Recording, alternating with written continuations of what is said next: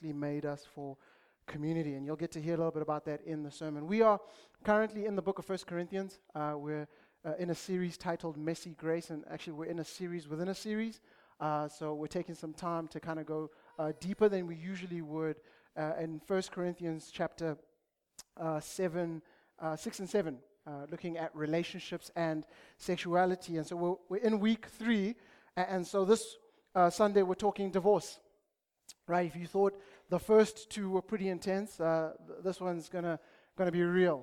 It's gonna be challenging. It's gonna be tough. But my hope is that I would bring truth, that I would leave you with truth, but at the same time that it would be gracious, that you would walk out of here feeling loved, that you would know that God loves you more than you could ever imagine. And so I've simply titled this message, Avoid Divorce and Lovingly Disciple Divorcees. All right? Avoid divorce and lovingly disciple divorcees. And that'll make sense as we kind of navigate through the passage. I like to read the scriptures and then pray and then jump in. All right? And what we're going to do is I'm going to read Matthew chapter 19 just to give some context. We read it last week. Here Jesus is talking about divorce, but at the same time he gives a biblical definition for marriage. All right, and so I'm going to read that to you just so that you can have that in the back of your mind, that it would anchor us as we look at the piece of scripture in 1 Corinthians. And so, Matthew chapter 19, hear these words of our Father. Now, when Jesus had finished these sayings, he went away from Galilee and entered the region of Judea beyond the Jordan. And large crowds followed him, and he healed them there. Verse 3, and the Pharisees came up to him and tested him, all right, that's important, and tested him by asking, is it lawful to divorce one's wife for any cause? He answered, have you not read that he who created them from the beginning made them male and female, and said, therefore a man shall leave his father and his mother and hold fast to his wife, and the two shall become one flesh. So they were no longer two, but one flesh. What therefore God has joined together, let no man separate. We're going to use this word separate quite a bit. You can interchangeably use with divorce. All right, so just know that. Verse 7, they said to him, why then did Moses command one to give a certificate of divorce and to send her away? He said to them, because of your hardness of heart, because of your hardness of heart, Moses allowed you to divorce your wives, but from the beginning it was not so. Let's jump to 1 Corinthians chapter 7, and we'll read from verse 10. To the married I give this charge, not I, but the Lord. The wife should not separate from her husband, but if she does, she should remain unmarried or else be reconciled to her husband, and the husband should not divorce his wife. To the rest I say, I, not the Lord, that if any brother has a wife who is an unbeliever and she consents to live with him, he should not divorce her. If any woman has a husband who is an unbeliever and he consents to live with her, she should not divorce him. For the unbelieving husband is made holy because of his wife, and the unbelieving wife is made holy because of her husband. Otherwise your children would be unclean, but as it is, they are holy. But if the unbelieving partner separates, let it be so. In such cases, the brother or sister is not enslaved. God has called you to peace. For how do you know, wife, whether you will save your husband? Or how do you know, husband, whether you will save your wife? Let's jump to verse 39. A wife is bound to her husband as long as he lives. But if her husband dies, she is free to be married to whom she wishes, only in the Lord. Yet in my judgment, she is happier if she remains as she is. And I think I too have the Spirit of God. Let's pray. Father, we thank you for your word. We thank you that it is active, that it continues to transform the individual lives of people. And so I ask that it would do that. That, Lord, you would do a work that only you can do. Would you meet us where we are? Father, this is a difficult topic to talk about. It's one that affects many of us. So help us to see it through your eyes. Help me to speak truth, but to do so with grace. And so, Lord, it's to that end that I ask that you would stand in my body, think through my mind, speak through my vocal cords, those things you'd have us know, say, and do. May the meditations of our hearts be acceptable in your sight. Lord, you are our King. You are our Redeemer. Would you have your way in this place this morning? And would you show us through your text that we desperately, desperately, desperately need you. In Jesus' beautiful name we pray. Amen. Avoid divorce and lovingly disciple divorcees. The first thing that the text tells us is to avoid divorce. Look with me in 1 Corinthians chapter 7, verse 10. To the married I give this charge, not I, but the Lord. The wife should not separate from her husband, but if she does, she should remain unmarried or else be reconciled to her husband. And the husband should not divorce his wife. Avoid divorce. God is not a fan of divorce. In fact, God hates divorce. We see this in Matthew chapter 5. We see this in Matthew chapter 19. We just read that portion together. We see this in Mark chapter 10. We see it in the Old Testament, in Deuteronomy chapter 24. God is not a fan of divorce. He hates divorce, and it's clearly stipulated to us in Malachi chapter 2, verse 16. He hates divorce. He is not a fan of it. It's not part of his beautiful design for us. He hates divorce. But this is strong language. I know for many of us, maybe we come from homes where divorce occurred, whether good or bad. Maybe some of you know people who are currently going through divorce. Maybe some of you are divorced. And so this might be uncomfortable. This is strong language. How are we to handle this? God, why do you hate divorce? Why such strong language? Well, I spoke a little bit about this last week. This is why God hates divorce.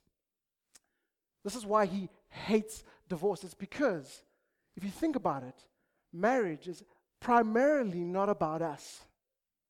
Marriage is primarily not about us. Yes, I know it's two people coming together and it's beautiful and it's romantic and they say these beautiful vows to one another and they want to start a family together. It's all good and great, but it's not primarily about us.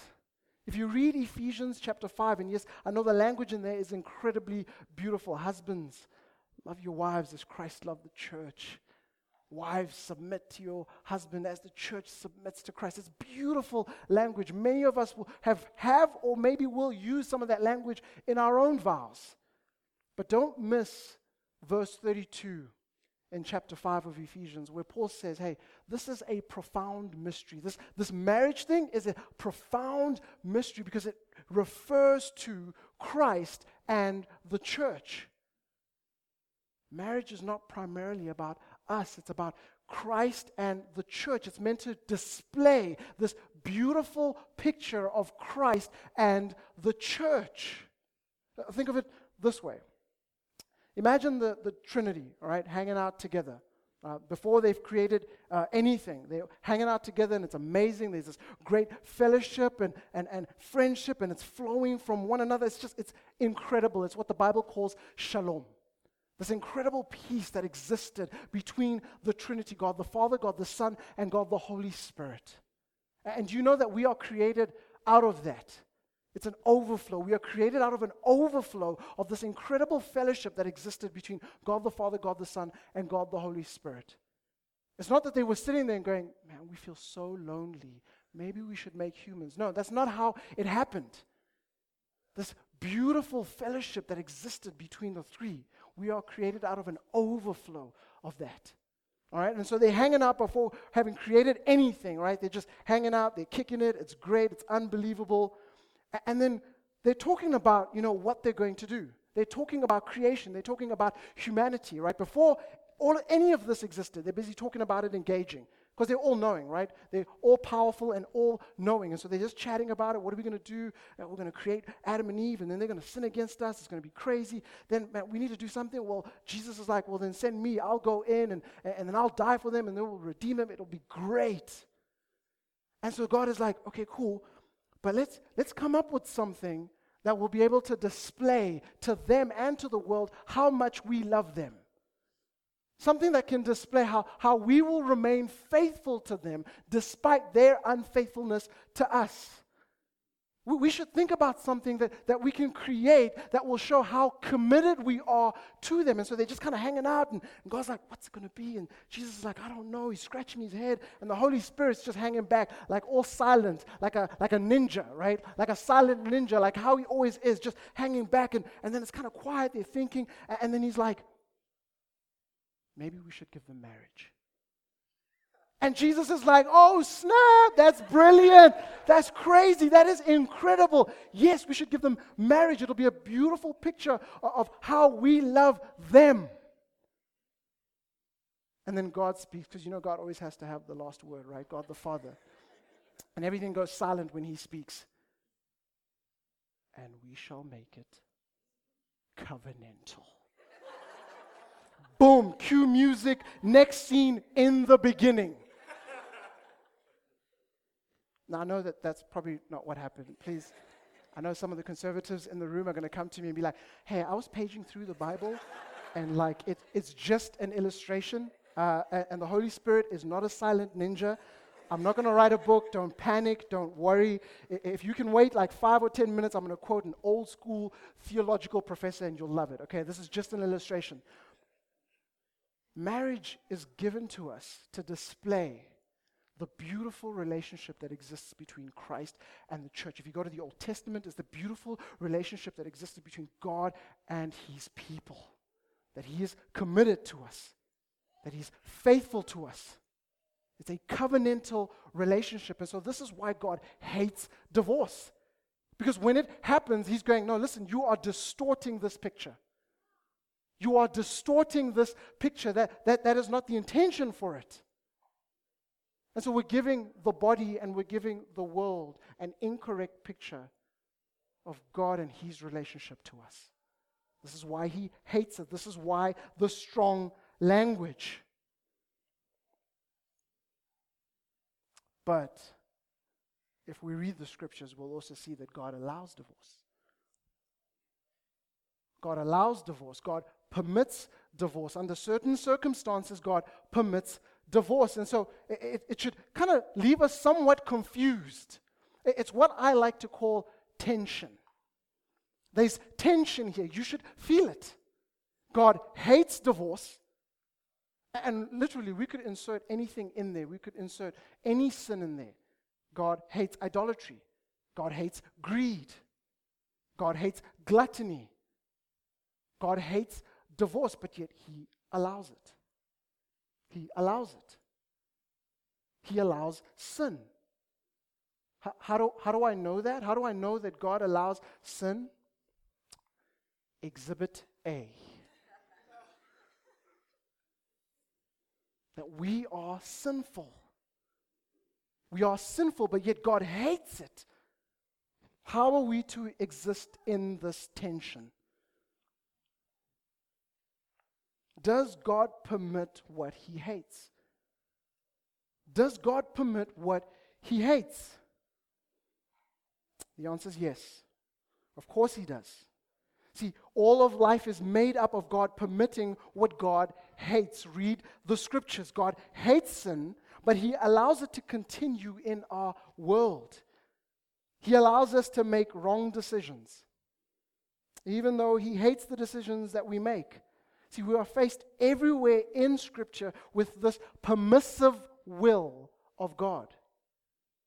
This is on par with the scriptural statement that God is not willing that any should perish. We know this verse, right? John 3:16. Yet many do perish. All those who do not come to a believing faith in Jesus Christ will perish. Though God is not willing that any should perish, he does allow it to happen. See, this is the same thing for divorce. It's the same thing for divorce. Do you feel the tension? Do you feel the tension? So we have to live in this tension if we are able to handle this. If we're going to navigate through this, we've got to be willing to live in this tension. In fact, this tension should be known as grace. This tension, we should understand it as grace. See, sin is treason. I want us to feel the weight of this. Sin. When we sin against God, this is an act of treason against Him. When Adam and Eve sinned against God in the garden, it was an act of treason. They wanted to overthrow the kingdom of God. That was the intention of Satan. When he comes and tempts you, it's because he wants to overthrow the kingdom of God. And treason is serious. In many countries across the world, treason is punishable by death. The act of treason is punishable by death. God is no different. And so sin is treason against God.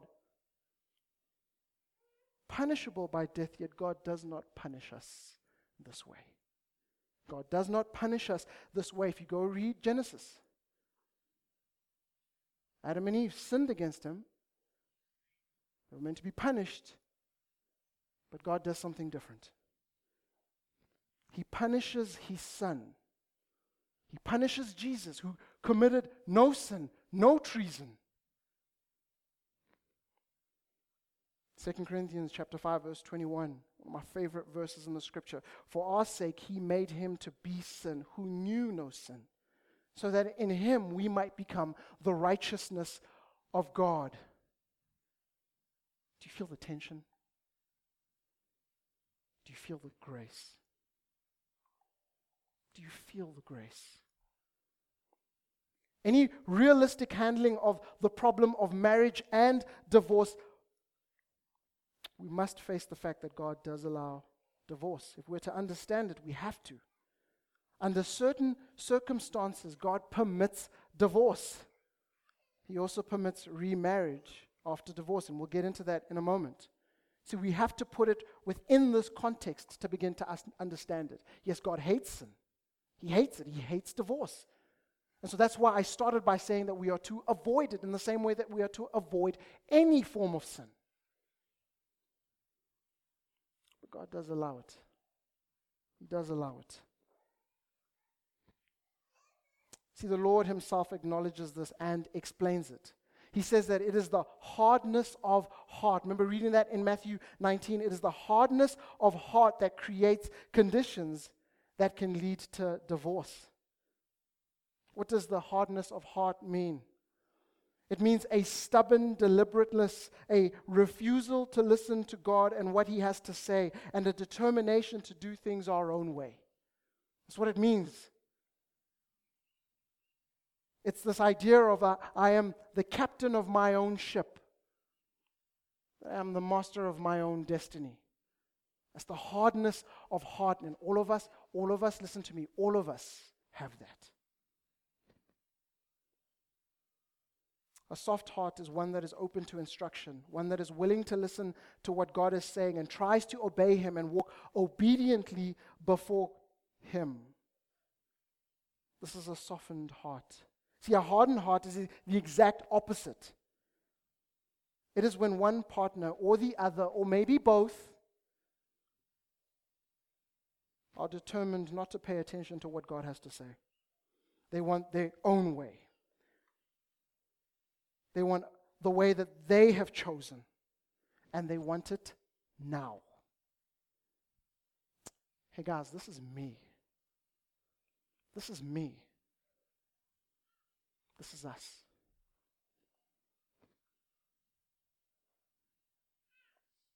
And this is not just divorce. I know we're talking about divorce, and the passage talks about divorce, but this is everything.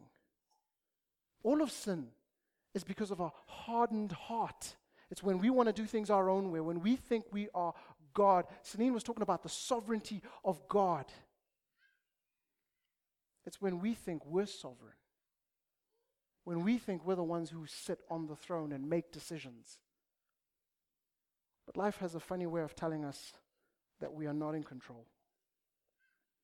But back to divorce. And so we are to avoid divorce because God hates it. But we are to lovingly disciple divorcees, acknowledging that God, under certain circumstances, permits divorce where there is a hardened heart.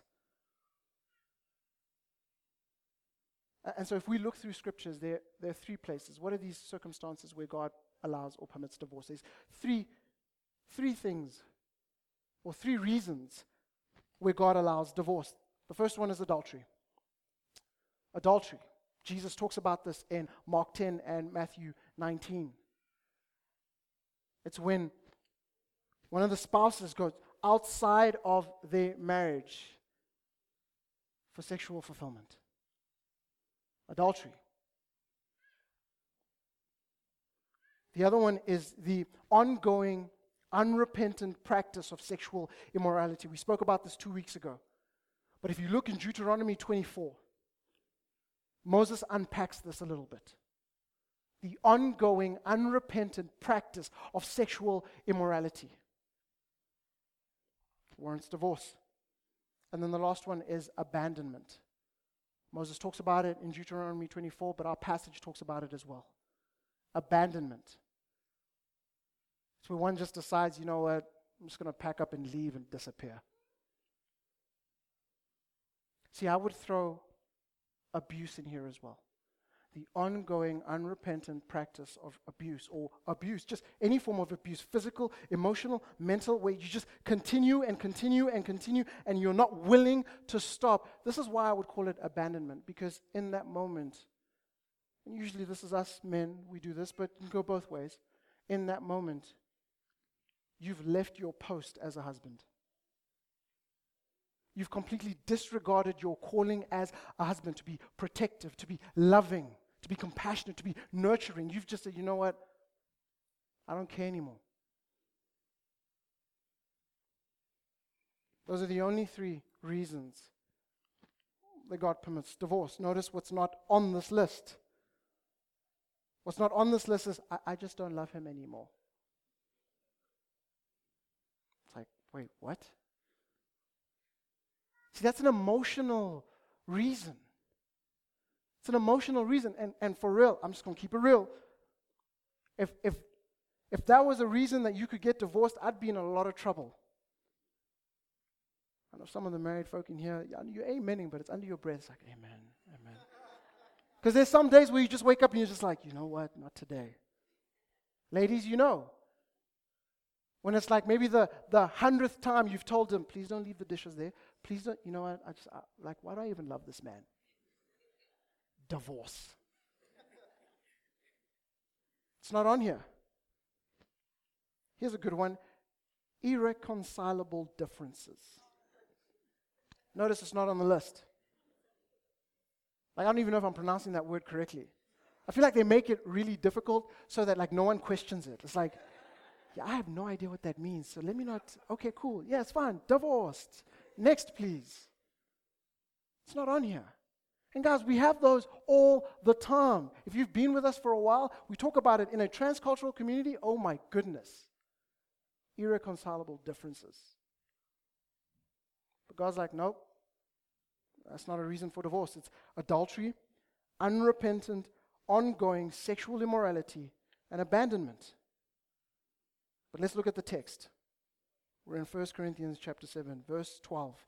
To the rest I say, I, not the Lord. All right, now what he means by that here is, listen, you're not going to find what I'm about to say in Scripture. But remember, a couple of weeks ago, we spoke about Paul saying, listen, I am an apostle. I have met with Jesus. And so he's saying, listen, this is on authority, because you can take this with authority because Jesus has given this to me, though it's not in Scripture. That's what he means by that. To the rest I say, I, not the Lord, that if any brother has a wife who is an unbeliever and she consents to live with him, he should not divorce her. If any woman has a husband who is an unbeliever and he consents to live with her, she should not divorce him. Let me give some context to what's going on here. So in Corinth, there's a few Jewish people, but it's mostly Gentiles. And so Paul comes, plants the church, amazing things are happening. People are now coming to faith. People are now beginning to believe in Jesus as Lord and Savior. But now it's challenging because now maybe the missus goes to work and her manager is a Christian, shares the gospel with her. She's blown away by what Jesus came to die for me. She gives her life to Jesus. Now she goes home, but husband is not a Christian. He's still worshiping idols at the temple down the road. And so Paul is saying, listen, okay, cool. I understand that these situations happen, but don't get divorced don't get divorced. He's saying the same for the husband. If husband, you come to faith and your wife isn't, she doesn't want to go with you to church, don't get divorced. That's not a reason to get divorced. That if they are willing, if the unbelieving spouse is willing to stay with you, despite the fact that you now love Jesus, he says, stay. Paul says, stay. Here's the reason, verse 14. For the unbelieving husband is made holy because of his wife, and the unbelieving wife is made holy because of her husband. Otherwise, your children would be unclean, but as it is, they are holy. He gives a reason to why he says stay. Because, look, guys, I know it's challenging. I can only imagine. I can only imagine living with someone who doesn't believe in Jesus, who every time you're like, I want to pray, or I want to go to church, I want to go to city group, and they're just like, this is ridiculous. Why do you want to do this thing? Why do you want to give your money away to the church? I can only imagine how difficult it must be. And Paul understands it. That's why he writes these words. I'll read it again, because guys, don't miss it. For the unbelieving husband is made holy because of his wife, and the unbelieving wife is made holy because of her husband. Otherwise, your children would be unclean, but as it is, they are holy. The tension. This is confusing. It should be confusing. How are they made holy?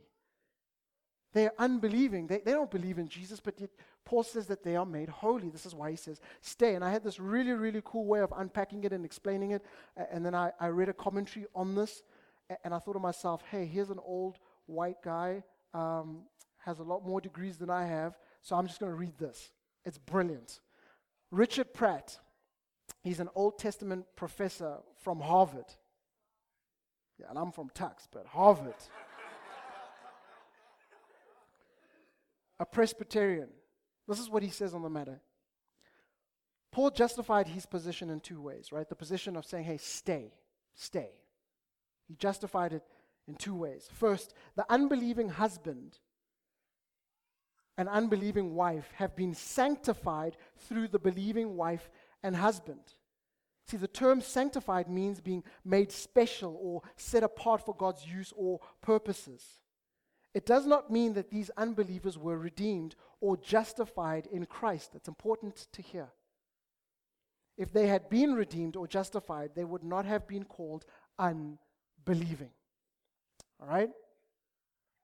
Rather, through the believing spouse, the unbelieving spouse participates in the community of the sanctified people of God.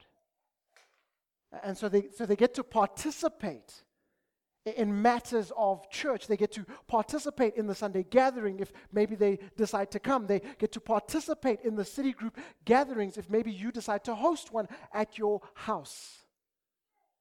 They get to participate in the matters of God, even though they are unbelievers. See, this sanctification process is different in each marriage. Some unbelieving spouses will eventually become believers through their association with their believing spouses. This is what he means in verse 16.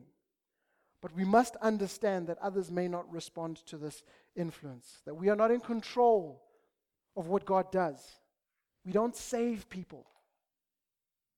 We don't save people. We get to participate in God saving people, but we don't save people. In the very least, these unbelievers come into contact with the gospel and Christian graces in ways that folks far from any gospel exposure ever will. Paul says stay, because in you staying, that is an act of grace on their lives. That they get to experience bits of the gospel. They're not Christian. They have not been redeemed yet. But they get to experience bits of the gospel in ways that an unbelieving spouse somewhere in the Middle East would ever experience. For those learned folks in the room, those who like to read, they would understand this as common grace. This is common grace. The fact that we live in a country that still kind of calls itself Christian. It's common grace.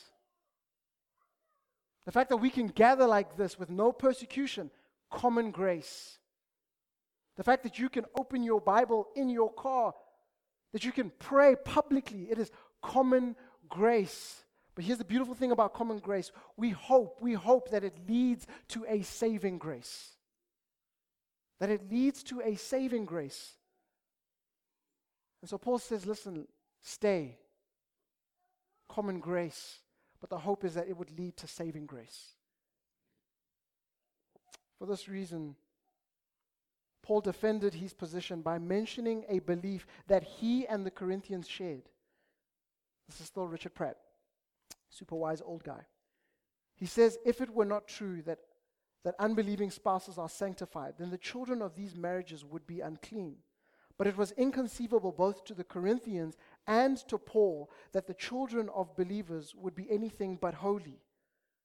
See, the apostles' words assume a teaching that appears throughout the Bible, that the children of believers are special in God's eyes, even though they are not redeemed.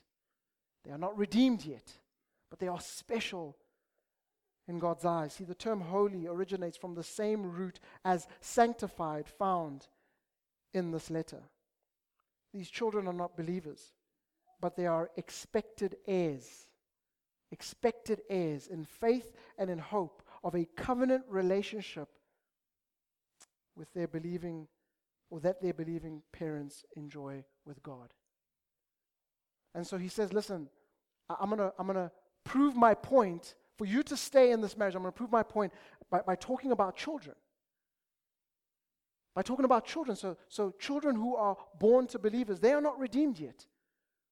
But because they're in an environment where the gospel is being lived, they get to see a picture of grace and love and mercy. And the hope is that that would lead to faith in Jesus. He says we should think the same way about our unbelieving spouses.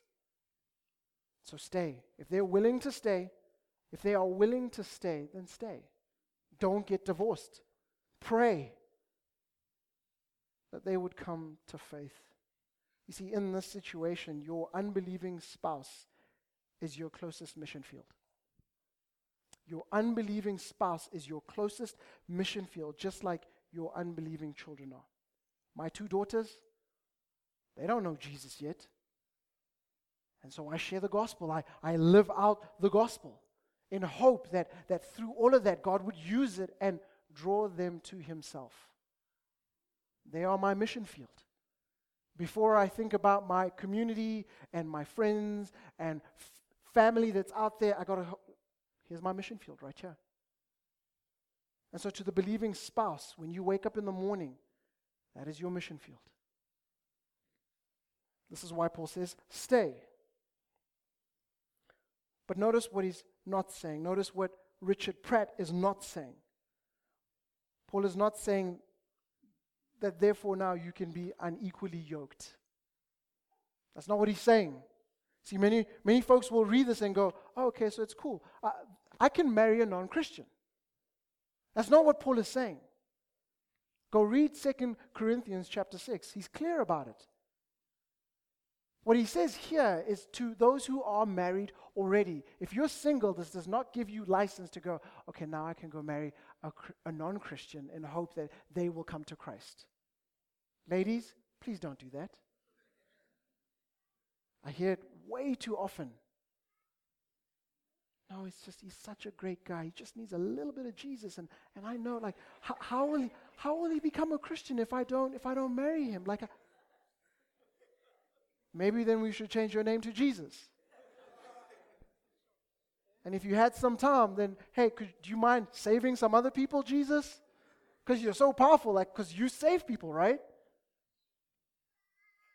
Paul is not giving license. Please, please, please do not be unequally yoked. Do you know how difficult it is? Don't do it. Paul is not giving license to that. Verse 15, but if the unbelieving partner separates, let it be so. In such cases, the brother or sister is not enslaved. This is abandonment. He's saying, listen, if they're just going like, I can't take this church thing, I can't take this Jesus thing, I want nothing to do with you, I'm leaving, then Paul's like, okay, cool. Then get divorced. Brother, sister, we don't want you to be enslaved. We don't want you to be enslaved. He says God has called you to peace. God has called you to peace. This is Romans 12, verse 18 language. If possible, as far as it depends on you, live at peace with everyone. It'd be horrible to live in a home where you're constantly at war with one another because one has chosen the gospel and the other one wants nothing to do with the gospel. He says if the unbelieving spouse is like, you know what, I want out, then he's like, okay, then you can get divorced. But we must ask the question, what is an environment that is no longer peaceful? I feel like we should ask that. What is an environment that is no longer peaceful? Here's my answer. Call a friend. Ask a friend. Get someone in your life who will be able to help you answer that question. Because if left to you, I feel we'll come up with any reason to say, well, it's not peaceful anymore. Because I will always choose myself. Left to me, I will always choose myself every time. And sometimes it'll be like, no, hold on. This is a situation that could be fixed. It's like, no, I want out. This is no longer peaceful. It's like, no, get some people around you. Get into community. Have people speak into your life. Have people go, you know what?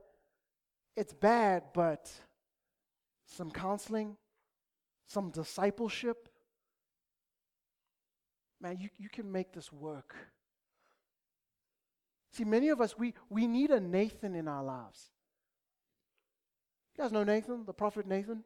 So there's King David. He sleeps with someone else's wife, gets her pregnant, realizes, man, this is really, really bad. Scandal of the year.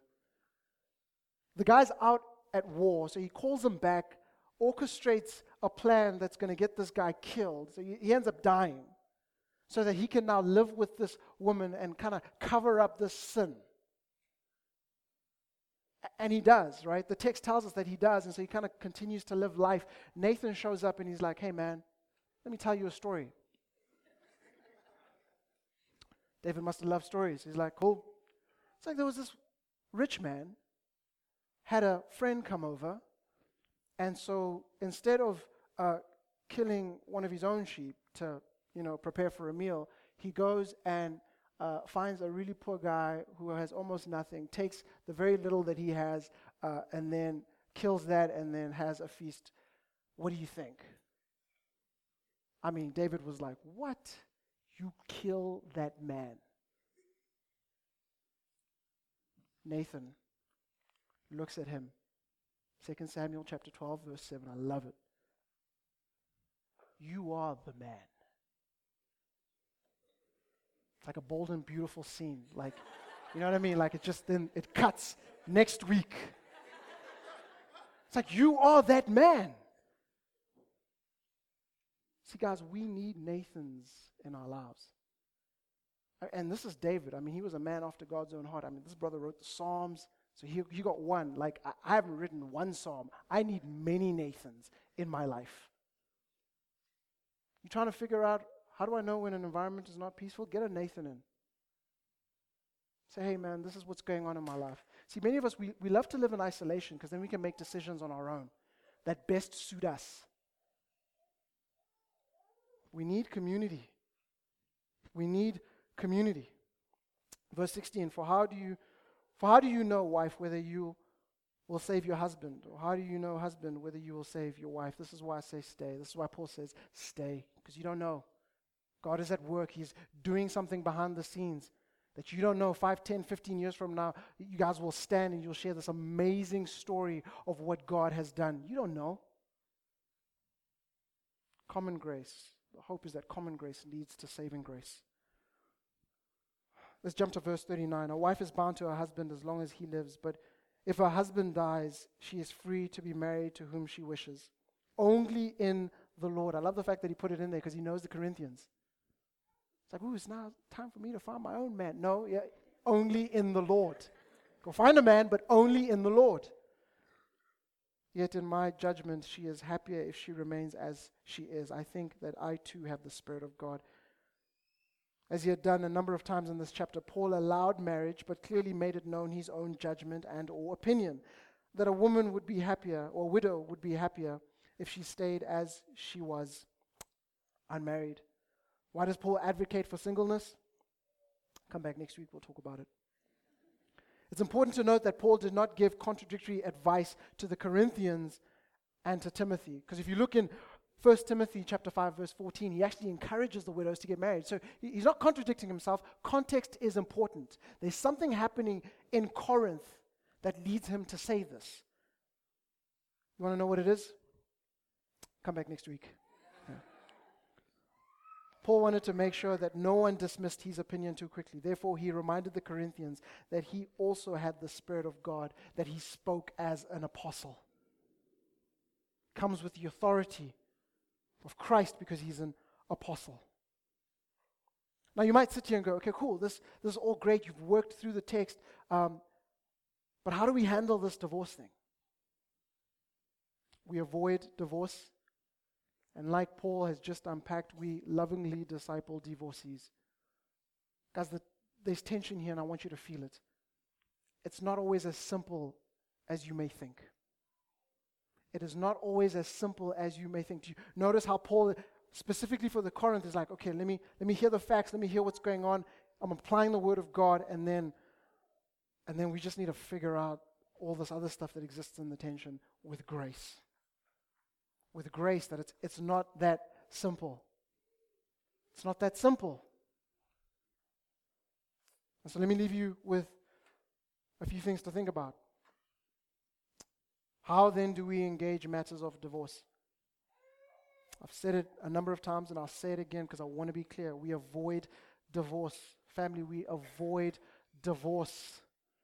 And we lovingly disciple divorcees. Let's answer a few real life questions. All right? I'm currently married to an unbeliever. What do I do? Get around community. Stop living in isolation and get around community. Share some of your struggles with some sisters and some brothers so we can pray for you. We can pray together so we can engage together. Be in community. Discipleship. I'm a huge advocate of discipleship. Discipleship. You're married to an unbeliever. Get in a discipleship relationship. Don't do this on your own. It's incredibly difficult. Don't do it on your own. Maybe you're sitting here and you're wanting to get divorced. How do we engage people who are wanting to get divorced? Get in community. Get in community. Don't do this on your own. You will kill one another. Get in community. Get in some discipleship relationships. Seek wisdom and guidance.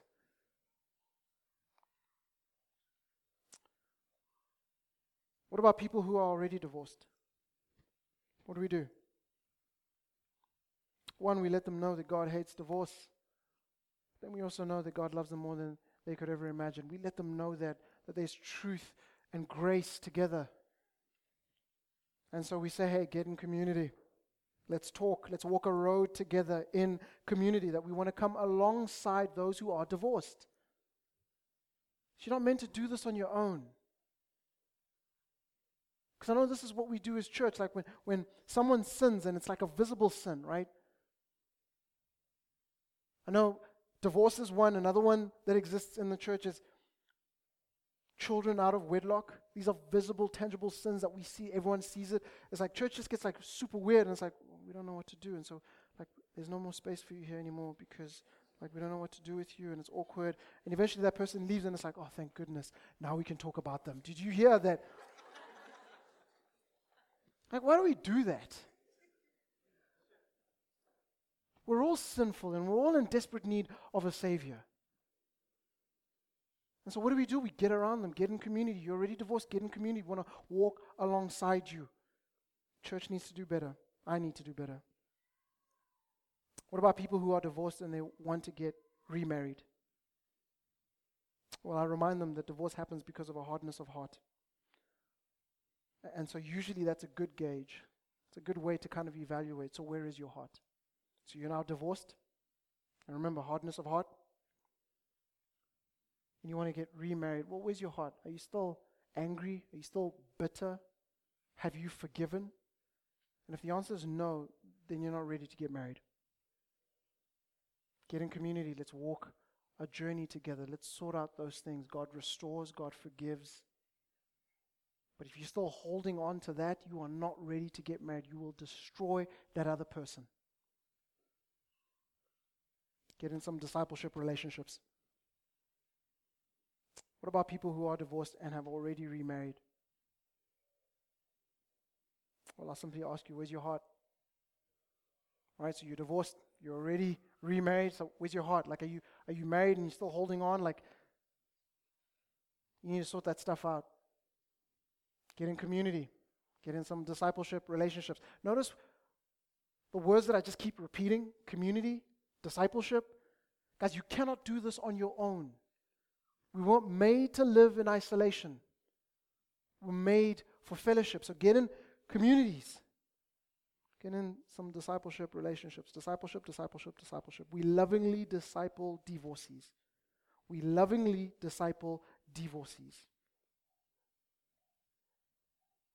And so this is my desire this morning, is that I would leave you with a sense of hope.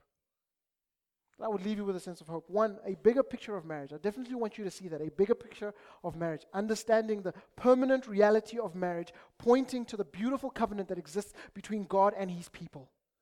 But I also want you to see the beautiful picture of grace. The beautiful picture of grace.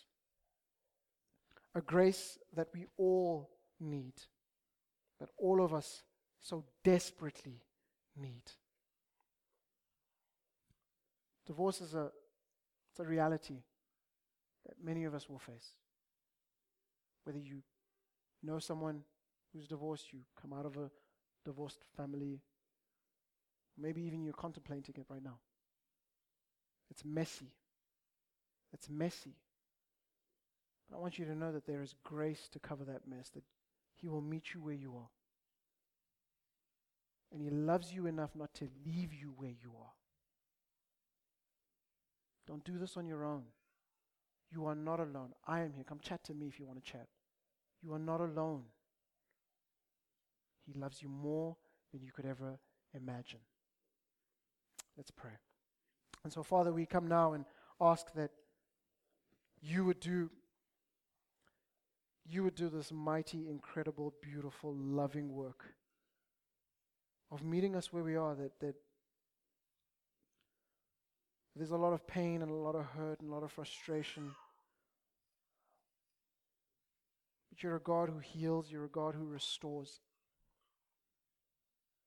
And so, God, I'm asking that you would do that. You would do that.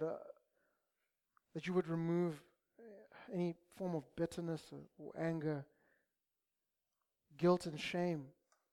That Jesus, these are the things that you died for on the cross. And so you ask that we would leave all of that at the foot of the cross. And that our hands would be wide open, ready to receive from you mercy, grace, and love. And joy that only comes from you. And so, Lord, we love you. We praise you. It's in your precious name we pray. Amen.